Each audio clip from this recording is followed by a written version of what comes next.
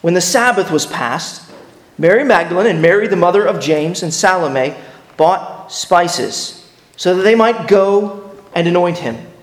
And very early on the first day of the week, when the sun had risen, they went to the tomb.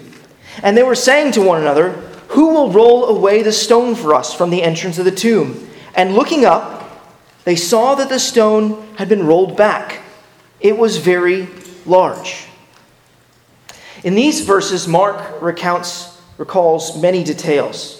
And here we need to remember what we considered this past Friday evening as we read from Mark 15, as we listened to our brother Jed preach. In Mark 15, we saw Jesus being crucified by the hands of lawless men. Chapter 15 concludes by emphasizing the fact that Jesus really was dead. So if you look back in Mark chapter 15, you'll notice in verse 37 that Jesus breathed his last. Then in verse 43, we're told that Joseph of Arimathea asked for the body of Jesus. In Mark chapter 15, verse 44, Pilate sought confirmation that Jesus was dead. And confirmation was given in verse 45 that Jesus was dead. And Joseph of Arimathea was granted the corpse. In Mark chapter 15, verse 46, we see Joseph of Arimathea treating the body of Jesus like a dead body. Not only by wrapping it in a linen cloth, but by putting his body in the place where dead bodies went in that day and age, in the tomb. As part of his desire to emphasize the point that Jesus was dead, Mark he identified several witnesses who saw Jesus die. Many witnesses this. So in verse 39, we're told that a centurion saw Jesus breathe his last. And then in verses 40 and 41, we're told that the women here in Mark 16 witnessed Jesus' death, and in verse 47, his burial. This emphasis that Jesus is dead continues into chapter 16 and into this scene outside the tomb as these three women approach the tomb with spices. Who were these women approaching the tomb? We don't know a whole lot about them, but Mark's first readers probably would have known them by the mention of their name. One of the significant details about these women is that Mark gave his readers is found really in verse 41 of the previous chapter, Mark 15, where Mark mentions that they followed Jesus and ministered to him. Mark very clearly casts these women as followers of Jesus and those who supported him in the ministry. Mark notes that they approached the tomb when the Sabbath was past and very early on the first day of the week, which was Sunday.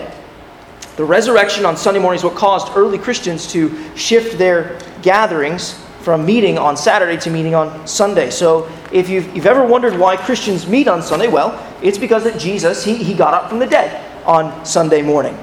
These women had been at the tomb 3 days before on Friday afternoon. You can see that in the very last verse of chapter 15. But here's the thing. See, Jesus' burial, it was a rushed burial. The Sabbath was approaching, and Joseph of Arimathea wanted to see that Jesus' body was laid to rest quickly. The quick nature of his burial meant that Jesus' disciples, and particularly these women, couldn't quite honor his body as they desired. These women observed the Sabbath on Saturday, and now early on Sunday morning, they're on their way to more fully and appropriately pay their respects to the body of their departed master. And as bodies decay, they tend to put off a strong odor. So these spices would help to kind of cover some of that odor. The purchase of spices is part of, I think, the continuing line of evidence that these women believe that Jesus is dead. These women also talk as though Jesus is dead and sealed in the tomb. So you'll notice there in verse 3 that Mark records some of their conversation. As they approach the tomb, they're suddenly concerned, it's kind of like dawning on them, that they're not going to be able to accomplish their goal of anointing Jesus' body. It's almost as if they're in such a daze from Jesus' death that they hadn't taken any time to practically think through what it might actually take to anoint the body of Jesus. Anyone here this morning who has lost a loved one will know that such a loss kind of sends us spinning emotionally and mentally. After the death of a loved one, we're not necessarily thinking through all of the things that need to happen for their burial and their remembrance to take place in a clear manner. And that's why there are funeral homes and kind employees who help us to kind of put the shattered pieces of our lives together in the time of death. The experience of loss for these women is something that I think we can relate to, and in our own experience of loss. One of the things you'll notice that dawns on them as they approach the tomb is that they're about to be confronted with this immovable stone. The stone that covers the tomb is so massive that the three of them realize they won't be able to open it without help. The size of the gravestone, particularly in those days, demanded that several strong men would have to roll it out of place if it were to be moved. And from Matthew's Gospel, another eyewitness account, we learn that Pilate even stationed guards at the tomb. Jesus' tomb was sealed and secured in such a way so as to ensure that no one could get in or out. In verse 4, Mark begins to kind of unravel the surprise and wonder that these women are about to experience. They're walking and talking, perhaps with heads hanging low from discouragement that their master is dead, and yet they look up and they see that the stone had been rolled back. They had personally witnessed the massive stone rolled in front of the tomb. Mark, he doesn't make any mention of how it was rolled back. He simply states it as a fact. These women, they think that Jesus is dead, because he was. And they're surprised that the stone to the tomb has been rolled away. That's the first surprise that we encounter in this text. We've considered the scene of the women kind of approaching the tomb. Let's study now the scene inside the tomb, where another surprise awaits us. This is the second scene we want to consider together this morning, the second point, inside the tomb. Read verses 5 through 7 now. Verses 5 through 7. And entering the tomb, they saw a young man sitting on the right side, dressed in a white robe, and they were alarmed. And he said to them, "Do not be alarmed. You seek Jesus of Nazareth, who was crucified. He is risen. He is not here. See the place where they laid him. But go, tell his disciples and Peter that he is going before you to Galilee. There you will see him, just as he told you." Mark, he is incredibly restrained in describing this scene. It's almost as if he's describing the scene inside the tomb in such a way that does not distract from the main point that he wants to express, that Jesus has risen from the dead. He describes the women as entering the tomb and seeing a young man sitting on the right side. Matthew's Gospel tells us that this young man is an angel, that his appearance is like that of lightning, that his clothing was as white as snow. Compare that to how Mark describes this. Mark, as you can see, is very mere in his description. The focus is not on the angel, but on his message. In the Scriptures, whenever angels appear, they tend to freak people out. So their first words are often, "Do not be afraid. Do not be alarmed." After all, if their appearance is anything like how Matthew's Gospel described it, their appearance is like lightning, then that would give anyone pause. In your lifetime, perhaps lightning has struck near you or nearby, and it's so close that it's made you kind of deeply afraid. I think that's kind of the experience that these women are having here. Now, the Bible teaches that one of the main responsibilities of angels, if not the main responsibility of angels, is to deliver God's message. And this angel, he delivers a most remarkable message. It's a surprising message. Look at verse 6 again. He said to them, "Do not be alarmed. You seek Jesus of Nazareth, who was crucified. He has risen. He is not here. See the place where they laid him." In case there were any doubt, the angel identifies the one who had been laid in the tomb as Jesus of Nazareth, the one who had been crucified. But that is not his only message. This Jesus that these women seek has risen. But what does it mean that Jesus has risen? It means that he, Jesus, got up from the dead. A dead man got up to live again. He got up to live and never die again.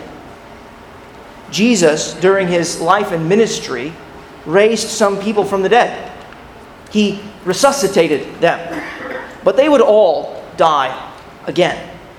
Jesus, on the other hand, received an imperishable body. The Apostle Paul tells us in 1 Corinthians chapter 15.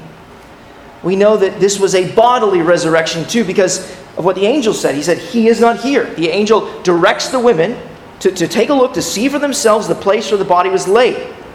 To see that Jesus was raised bodily from the dead.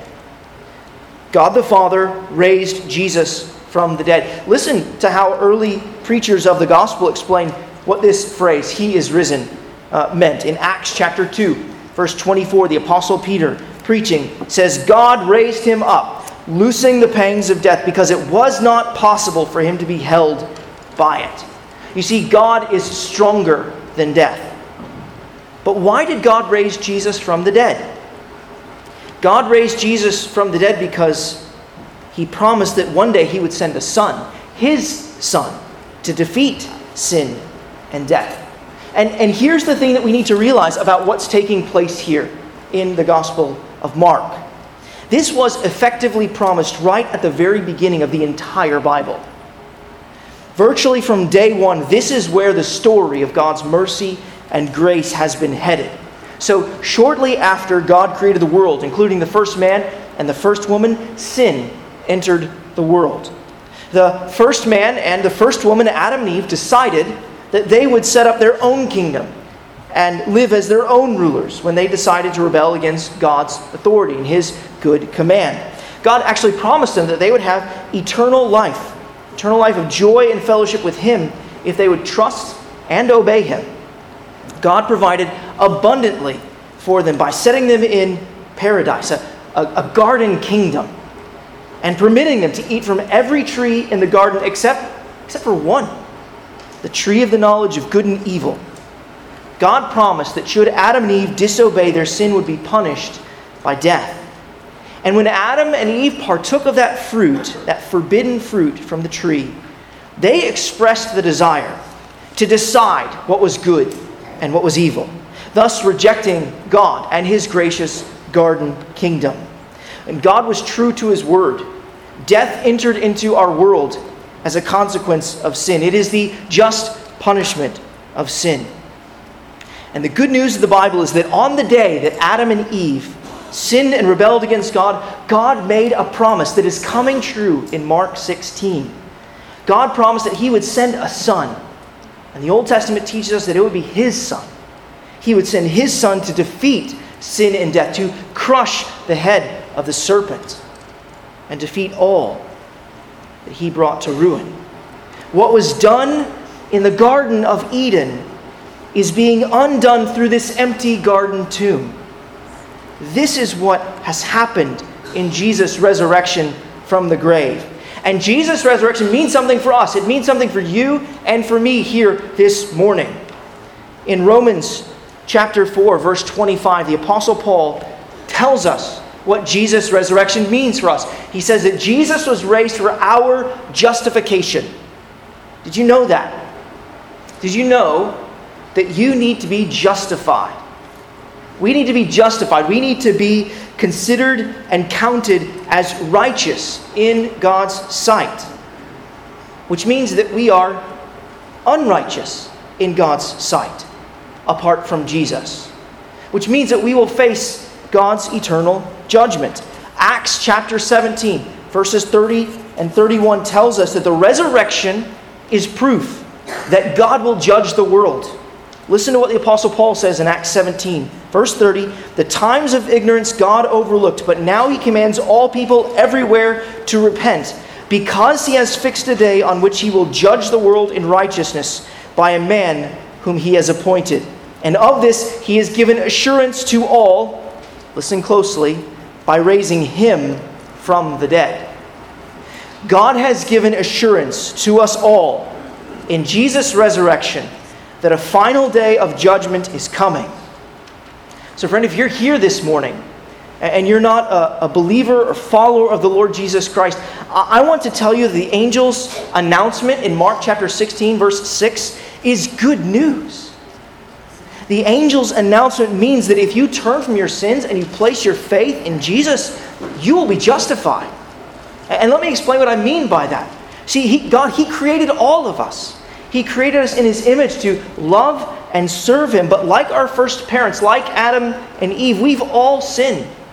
We've all decided to live our own way rather than God's way.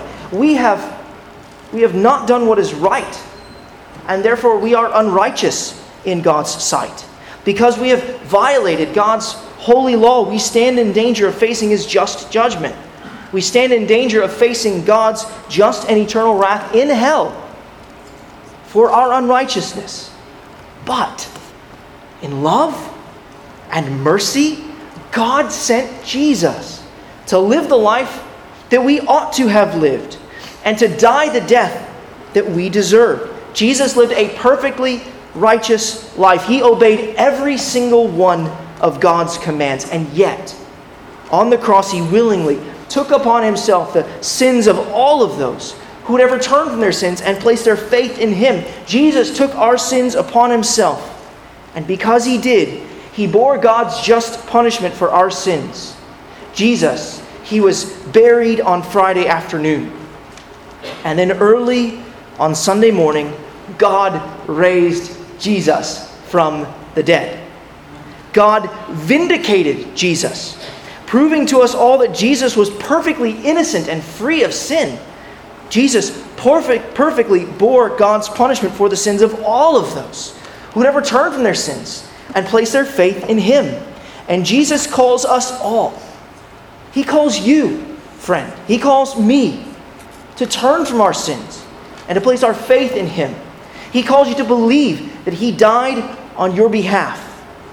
And because Jesus died on our behalf, our sins are credited to His account, and His righteousness is credited to ours. That's what we read about earlier in 2 Corinthians chapter 5. Verse 21, at the cross, this wonderful, marvelous exchange takes place. The righteous Jesus died for the unrighteous to make them righteous. It is in the resurrection that we see that this exchange was acceptable to God. He was raised for our justification. Because of Jesus, we can be made righteous in God's sight and justified, declared to be in the right. Friends, this announcement of the empty tomb and of Jesus' resurrection is your only hope of justification before God. And so I want to invite you to turn from your sins and place your faith in Jesus Christ. And if you're here this morning, you want to know more about what it means to follow Jesus as your Savior and Lord, I'd love to talk to you about that. You can find me at the door after the service. Maybe talk with a friend or family member that you came here with this morning after the service or at lunch. There's nothing more important you can think about than this good news, what it means that the tomb is empty. And dear Christian, I want to encourage you to rejoice that through repentance and faith, you live justified in God's sight. And because of Jesus' resurrection, one day you are guaranteed a resurrection from the dead. One Puritan minister, Thomas Watson, said that we are more surely to rise from our graves than we will to rise from our beds. And that is true. We are guaranteed both a spiritual resurrection and a physical resurrection. Our spiritual resurrection occurs when we're given new life in Christ. We learn that from Ephesians chapter 2, verses 1 to 10. And our physical resurrection will occur on the last day. We learn that from 1 Corinthians chapter 15, verse 42. And listen to what the Apostle Paul says about how the resurrection, Jesus' resurrection, intersects with your life today. Jesus' resurrection has implications for your life today. 1 Corinthians chapter 15, verse 48. Therefore, my beloved brothers, given everything that I've said about the resurrection here in chapter 15, Paul says, be steadfast, immovable, always abounding in the work of the Lord, knowing that in the Lord your labor is not in vain. In other words, this Easter Sunday does not mean we have reached the high point of our evangelistic or Christian calendar this year. Rather, this Sunday and every Sunday and every day reminds us that we are to keep abounding in the work of the Lord. This type of active work to advance the gospel reflects the very nature of the resurrection, springing from death to life. It is a return from death to life. Your Christian life is to reflect the nature of the resurrection, alive and active and moving. Corporately, as a church, we want to keep going about the work of the gospel week in and week out. We want to keep gathering, keep singing God's praises, keep praying, and keep hearing His word. The resurrection for the glory of God is to have repercussions. It is an announcement that is to be told. And that's what we see there in Mark chapter 16, verse 7. Take a look at that verse. The angel not only tells these women that Jesus has risen, but he also tells them in verse 7 that they're to tell Jesus' disciples and Peter that he's going before you to Galilee. There you will see him just as he told you. The angel, you see there, he has given these women a mission, a commission, really. They're to tell the disciples, and especially Peter, this good news. By the way, this is, I think, yet another piece of evidence that reminds us that Mark's gospel is true. It's authentic.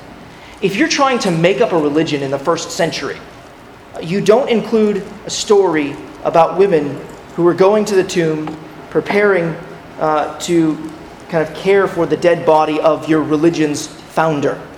Instead, in the first century, if you were to make up a story, you actually wouldn't have women be the first witnesses to Christ's resurrection in the first place.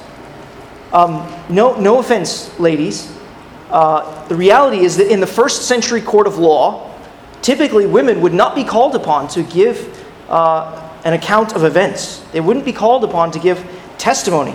Sadly, the first century culture was suspicious of the testimony of women. So if you were making up this story and you wanted it to have credibility with the public, you would make the first witness a man and not a woman.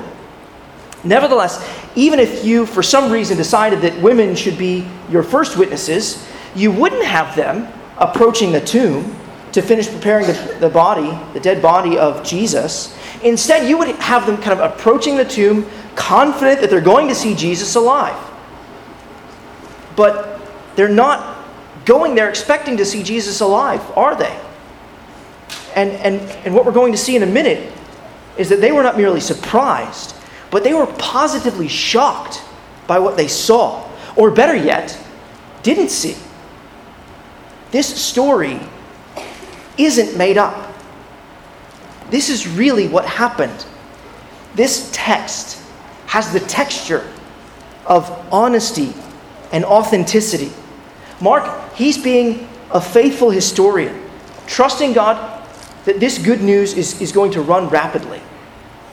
The angel in verse 7, he instructed these women to tell the disciples and to tell Peter because they needed to meet up with their master again and to be sent on their mission of preaching the good news of the resurrection to the whole world. The last time that Jesus and his disciples were together face to face, they were in the Garden of Gethsemane. Jesus was arrested and the disciples abandoned him. And one of the last times that Jesus saw Peter was when the rooster had crowed upon Peter's third denial. The disciples, and especially Peter, needed to hear this good news. And I love how the end of verse 7 encapsulates the faithful word of Jesus. The angel says to the women, "There you will see him just as he told you." In Mark chapter 8, verses 31 to 33, Mark chapter 9, verses 30 to 32, and Mark chapter 10, verses 32 to 34, Jesus told his disciples that he would be killed and that 3 days later God would raise him from the dead. Then, in Mark chapter 14, verse 28, when they were in the Garden of Gethsemane, Jesus said this to them, "You will all fall away, for it is written, I will strike the shepherd, and the sheep will be scattered. But after I am raised up, I will go before you to Galilee." What was it that the angel said there in verse 7? He said, "Go, tell the disciples and Peter that he is going before you to Galilee. There you will see him just as he told you." The angel is basically saying to these women, Jesus, you see, he makes promises. and he keeps them. In fact, he made a promise to you, and he's kept it. He told you that he would die, and he told you that 3 days later that he would rise. He's kept his promise. Go and find him. These female disciples of Christ have approached the tomb. They've entered the tomb and found that Jesus was not there, but risen.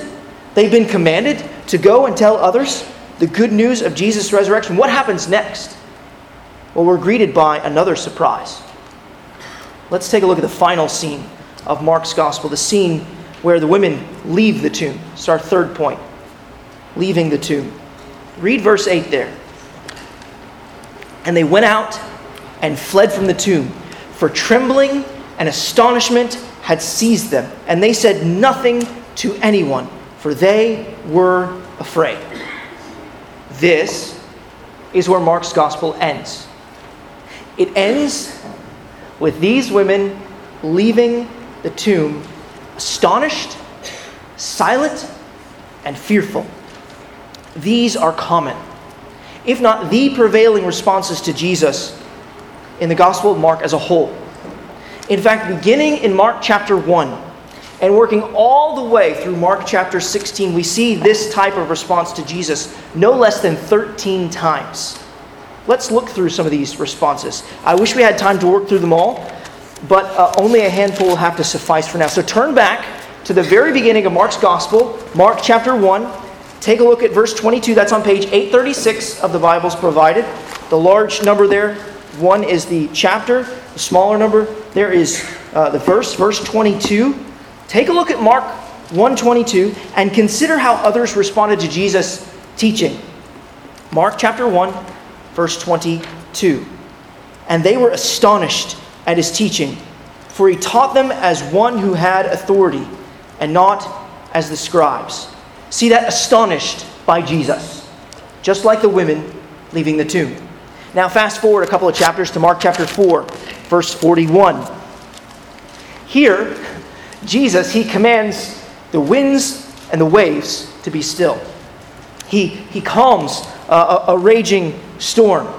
And consider how the disciples respond there in verse 41. Mark chapter 4, verse 41. And they were filled with great fear and said to one another, "Who then is this that even wind and sea obey him?"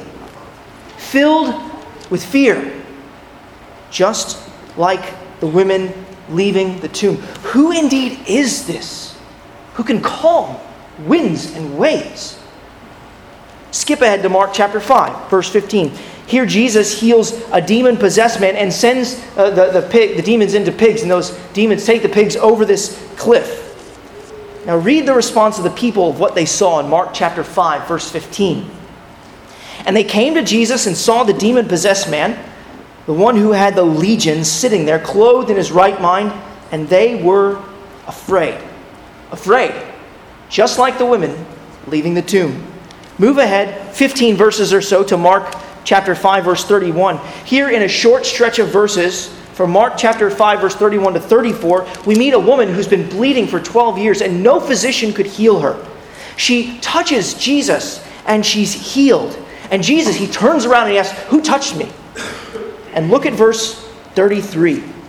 Mark 5:33. But the woman, knowing what had happened to her, she was healed, she came in fear and trembling and fell down before him and told him the whole truth. Fear and trembling, just like the women leaving the tomb.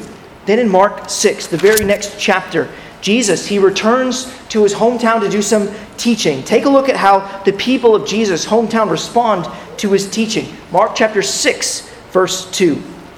And on the Sabbath, he began to teach in the synagogue, and many who heard him were astonished, saying, "Where did this man get these things? What is the wisdom given to him? How are such mighty works done by his hands?" Astonished, just like the women leaving the tomb. And this is at least the second time that people start raising questions about what's going on. Who is this? What's this power? How are these things happening? These are good questions. A little later in Mark chapter 6, verse 51 to be specific, we're greeted by another reaction. This time the disciples, they're reacting to Jesus walking on water. Have you ever known anyone to walk on water before? Have they done it before your eyes? Well, take a look at Mark chapter 6, verse 51. And he got into the boat, after walking on the water, got into the boat with them, and the wind ceased, and they were utterly astounded, for they did not understand about the loaves, but their hearts were hardened. Afraid, utterly astounded, just like the women leaving the tomb. One chapter later, chapter 7, verse 37. After Jesus healed a man who was deaf and mute, he couldn't speak, Jesus, we read this, a new response is given in Mark chapter 7, verse 37.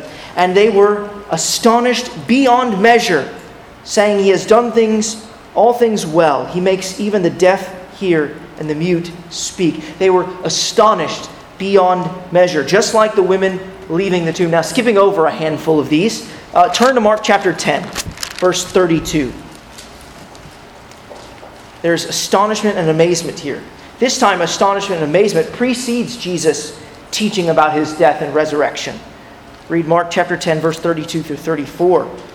And they were on the road going up to Jerusalem. Jesus is going to Jerusalem to die. They're on the road going up to Jerusalem, and Jesus walking ahead of them, and they were amazed. And those who followed were afraid.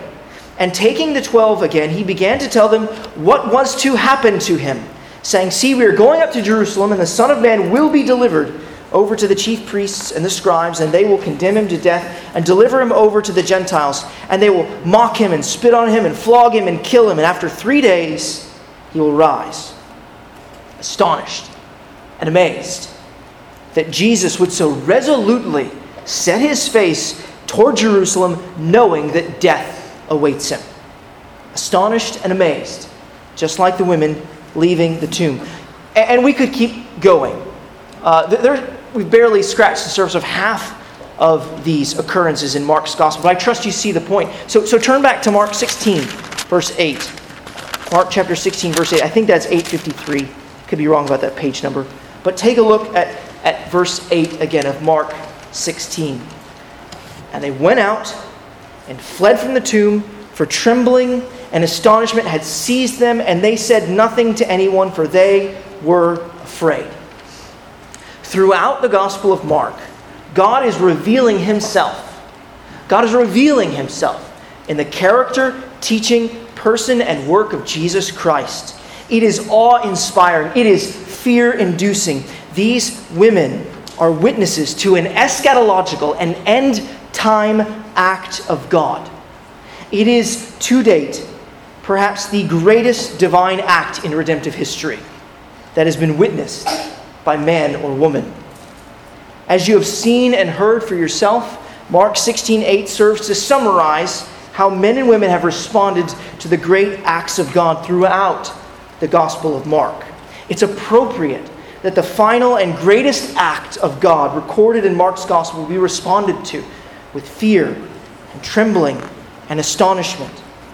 Is it not amazing that the tomb is empty?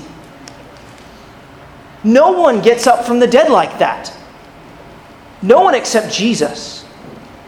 Mark's gospel ends as if to say, what about you?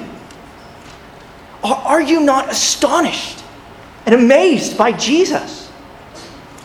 This is amazing. And it's also hard to understand. This reminds us of, I think, another reason why Mark concludes his gospel this way. So, throughout the Gospel of Mark, the disciples are not portrayed as incredibly faithful. They're not the strongest believers. They fail to understand the meaning of what's happening and what's going on. They fail to understand the meaning of the feeding of the 5,000, the 4 loaves. They fail to understand the meaning of Jesus walking on water, that he's God in the flesh. You heard it with your own ears, saw it with your own eyes as we read Mark chapter 6, verse 52 a minute ago. Their hearts were hardened because they did not understand the meaning of the loaves. They didn't understand who Jesus was and what he came to do. That's why all these questions are coming out in Mark's gospel. Peter, especially, after confessing that Jesus is the Christ, that he's the promised Messiah and Savior of the Old Testament, he sticks his foot in his mouth. And he says that Jesus, you know what? You're not going to die. In the Garden of Gethsemane, the disciples, all of them, every last one, abandon Jesus. Peter, you'll of course remember, denies Jesus 3 times. This is not a good way to make up a religion. You don't make the founders of your religion look dumb. But if you are being an honest historian and telling things as they really happened, regardless of how you feel about them, you'll tell the truth. And that's what Mark is doing in all of these instances of the disciples kind of doing the wrong thing, thinking the wrong thing, saying the wrong thing. What should immediately click into our minds as readers is the opposite of what the disciples say and do and think.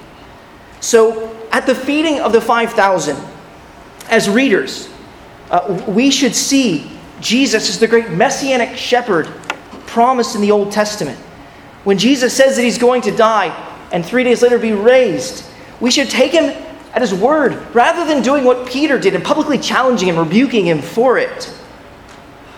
When the disciples abandoned Jesus, we should think it's a bad thing to abandon Jesus. When Peter denies Jesus, we should immediately think, no, we want to tell others that we love Jesus, that we're his disciple, not deny him. So it's the same here with Mark 16:8. Mark's first readers would have thought, wait, they don't tell anyone that the tomb is empty? You don't tell anyone this good news? You've got to tell somebody this good news. We learn from the other Gospels that in time these women did in fact tell others, and the message spreads. But by not making it explicit here, I think Mark intends to call forth from his Christian readers, from us, that the natural reaction that this news needs to be told. People need to hear about what God has done in Jesus. This is Mark's Great Commission. Verse 8, in that regard, stands as an encouragement to go, to announce the good news that Jesus has been raised from the dead. Mark wants to push us to do something. He wants to push us to make the astonishing announcement of this good news. And this is where I want us to conclude. Friends, I've got an announcement for you. It is an announcement that has been ringing out for 2,000 years. It is surprising, astonishing even. It is an announcement that we should never cease to be amazed by. It is an announcement that should never cease to lose its wonder. It is an announcement that should never become mundane to us. It is an announcement that ought to propel us to go and tell others about the sin and death-defeating power of Jesus. And the announcement is simply this: the tomb is empty. He is risen. Let's pray together.